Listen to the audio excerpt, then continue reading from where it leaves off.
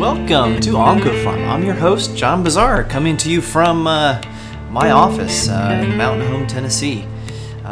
Things here at the presenting sponsor of OncoPharm, the Gatton College of Pharmacy, are getting pretty busy with classes, and the inpatient service is very high census. But we got to put out a podcast, so here we are.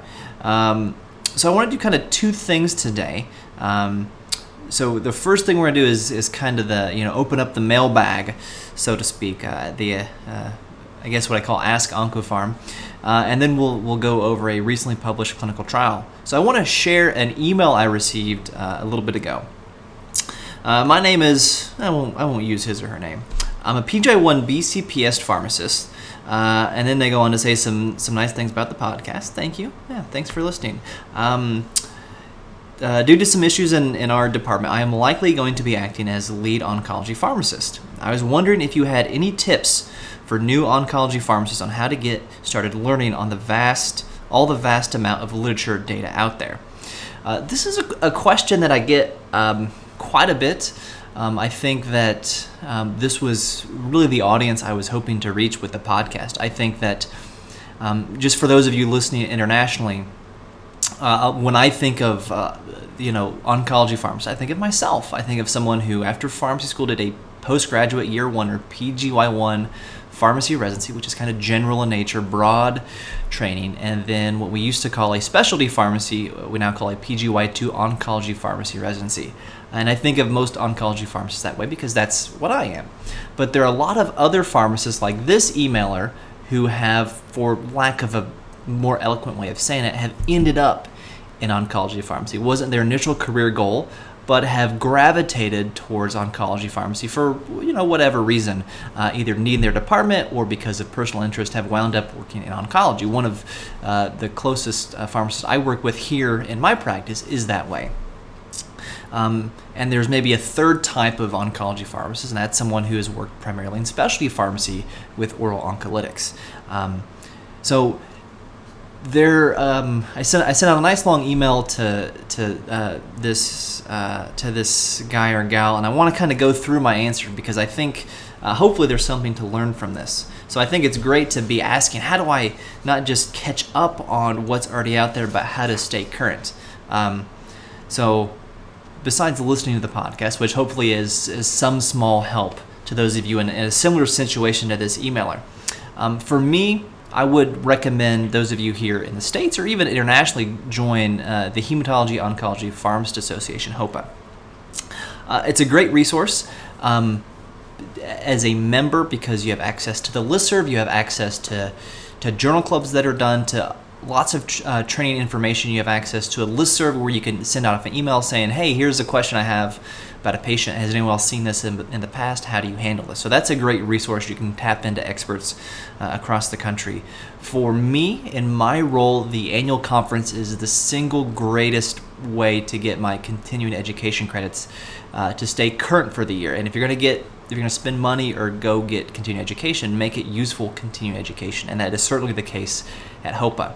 At times, the annual conference programming is geared towards people who are PGY2 trained and may be a little higher level than someone who has found their way into oncology pharmacy and is relatively new to the field.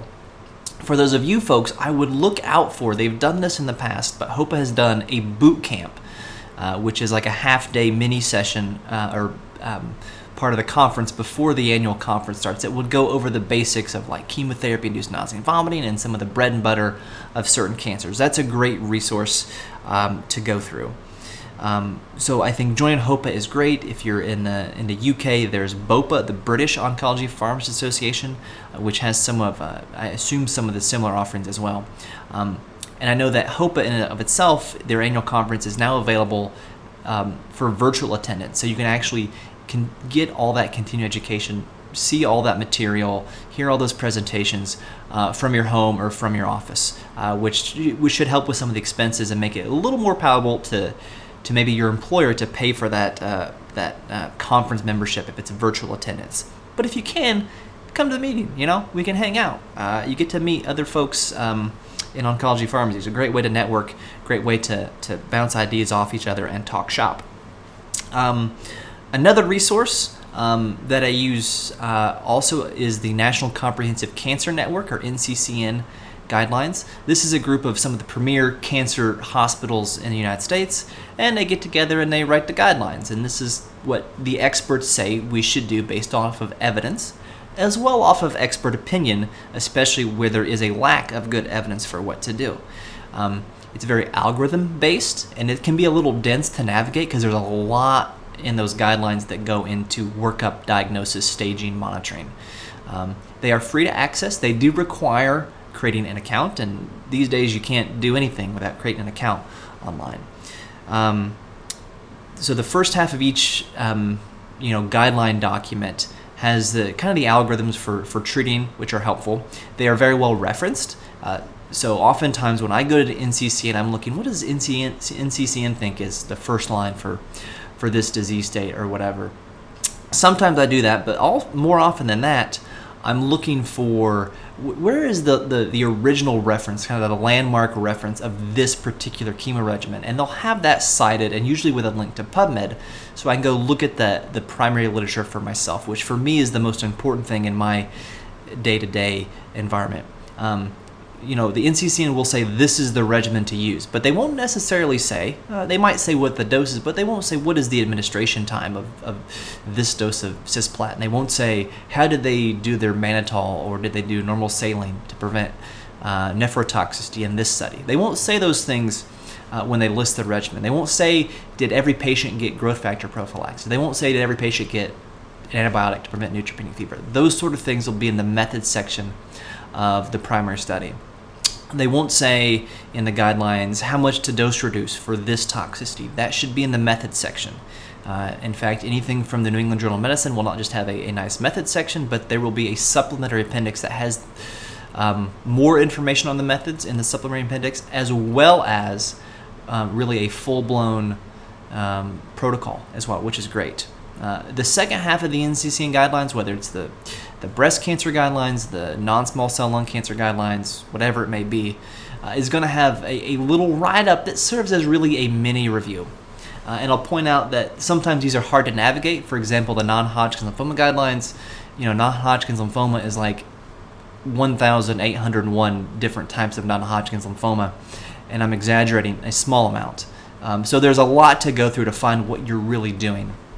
So sometimes your Control F or Command F function can be helpful if you're just looking for, growth factor or something like that. There are textbooks as well that you can get access to. Textbooks particularly are good at a historical perspective of this is how things have been treated historically and why we tend to do this type of treatment.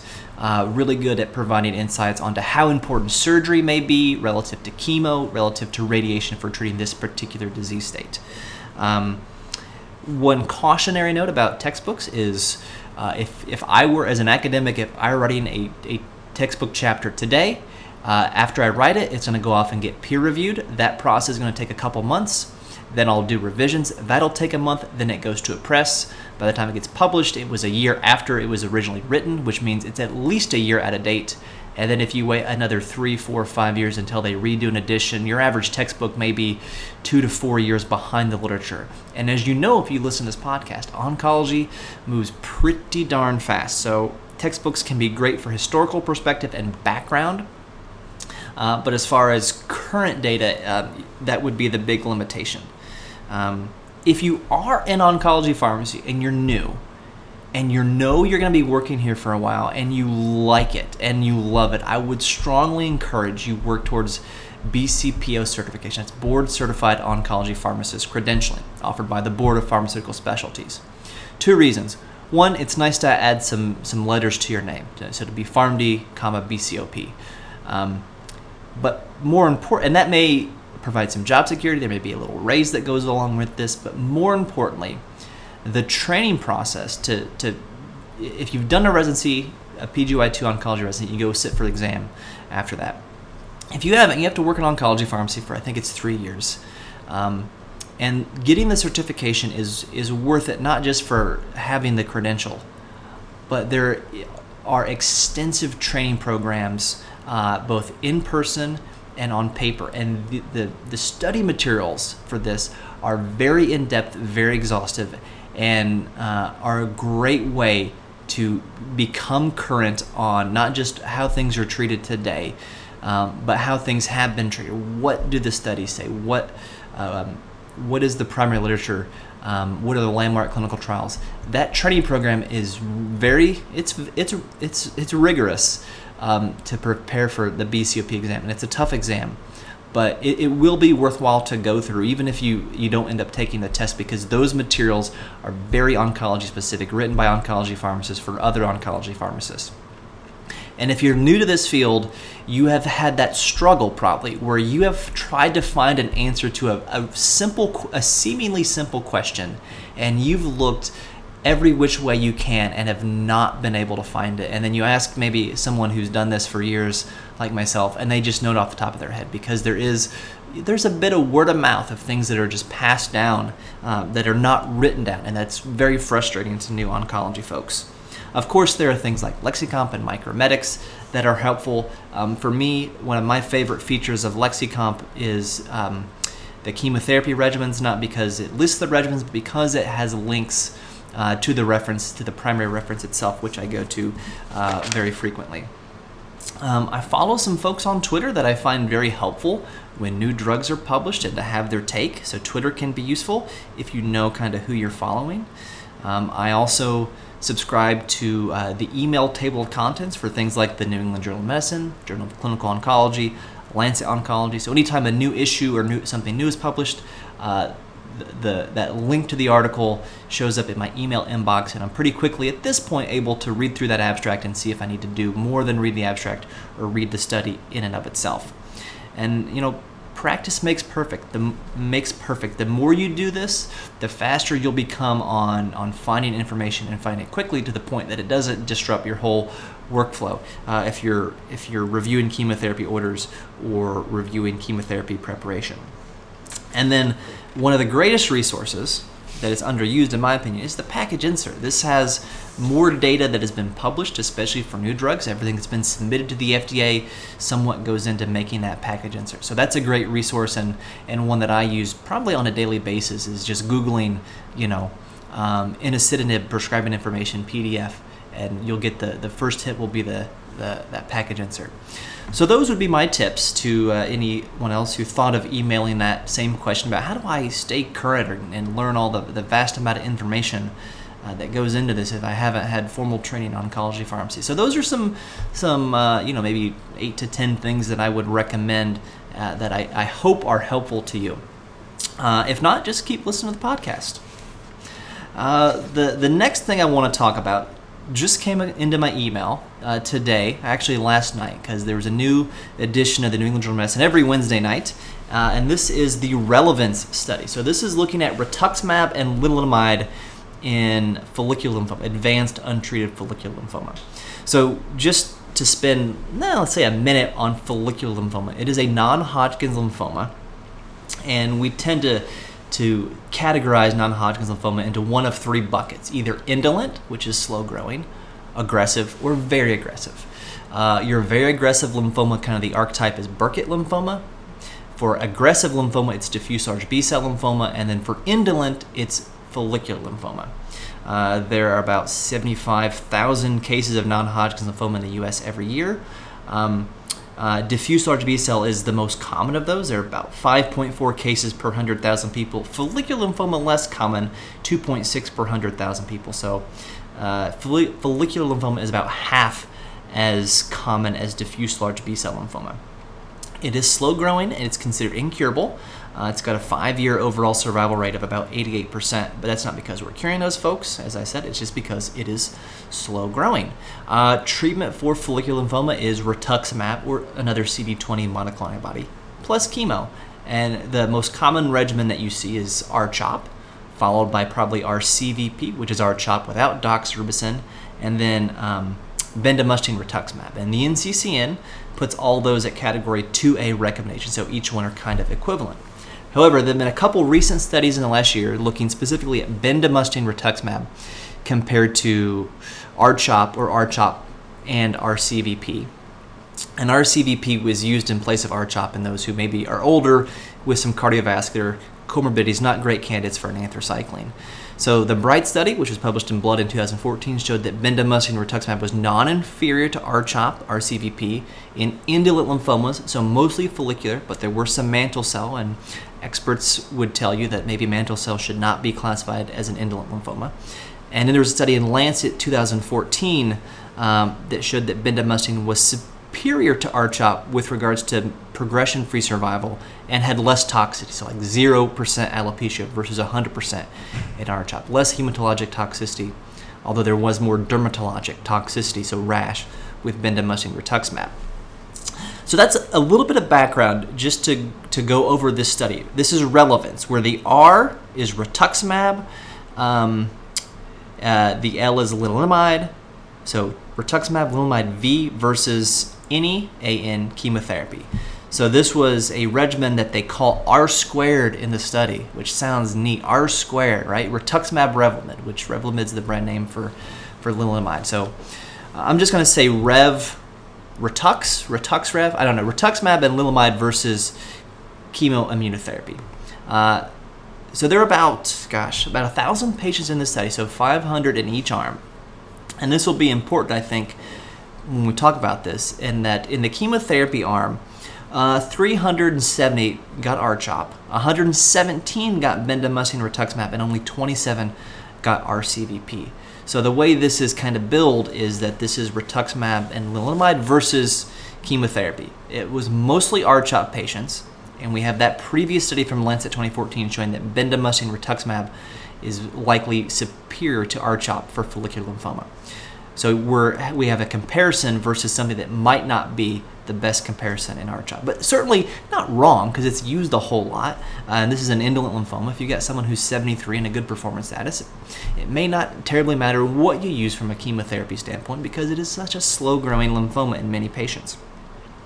So kind of to cut to the chase here, there was no difference in median progression-free survival between chemotherapy with rituximab and chemotherapy with lenalidomide. And the baseline demographics were pretty well balanced between both groups. There was no difference in overall survival, which you would really not expect there to be because it's slow growing. You'd have to follow people for a very long time to see a difference in overall survival. Prior to this study, the NCCN has Revlimid or lenalidomide and rituximab as a category 2B recommendation. I would not be surprised if this were to be increased.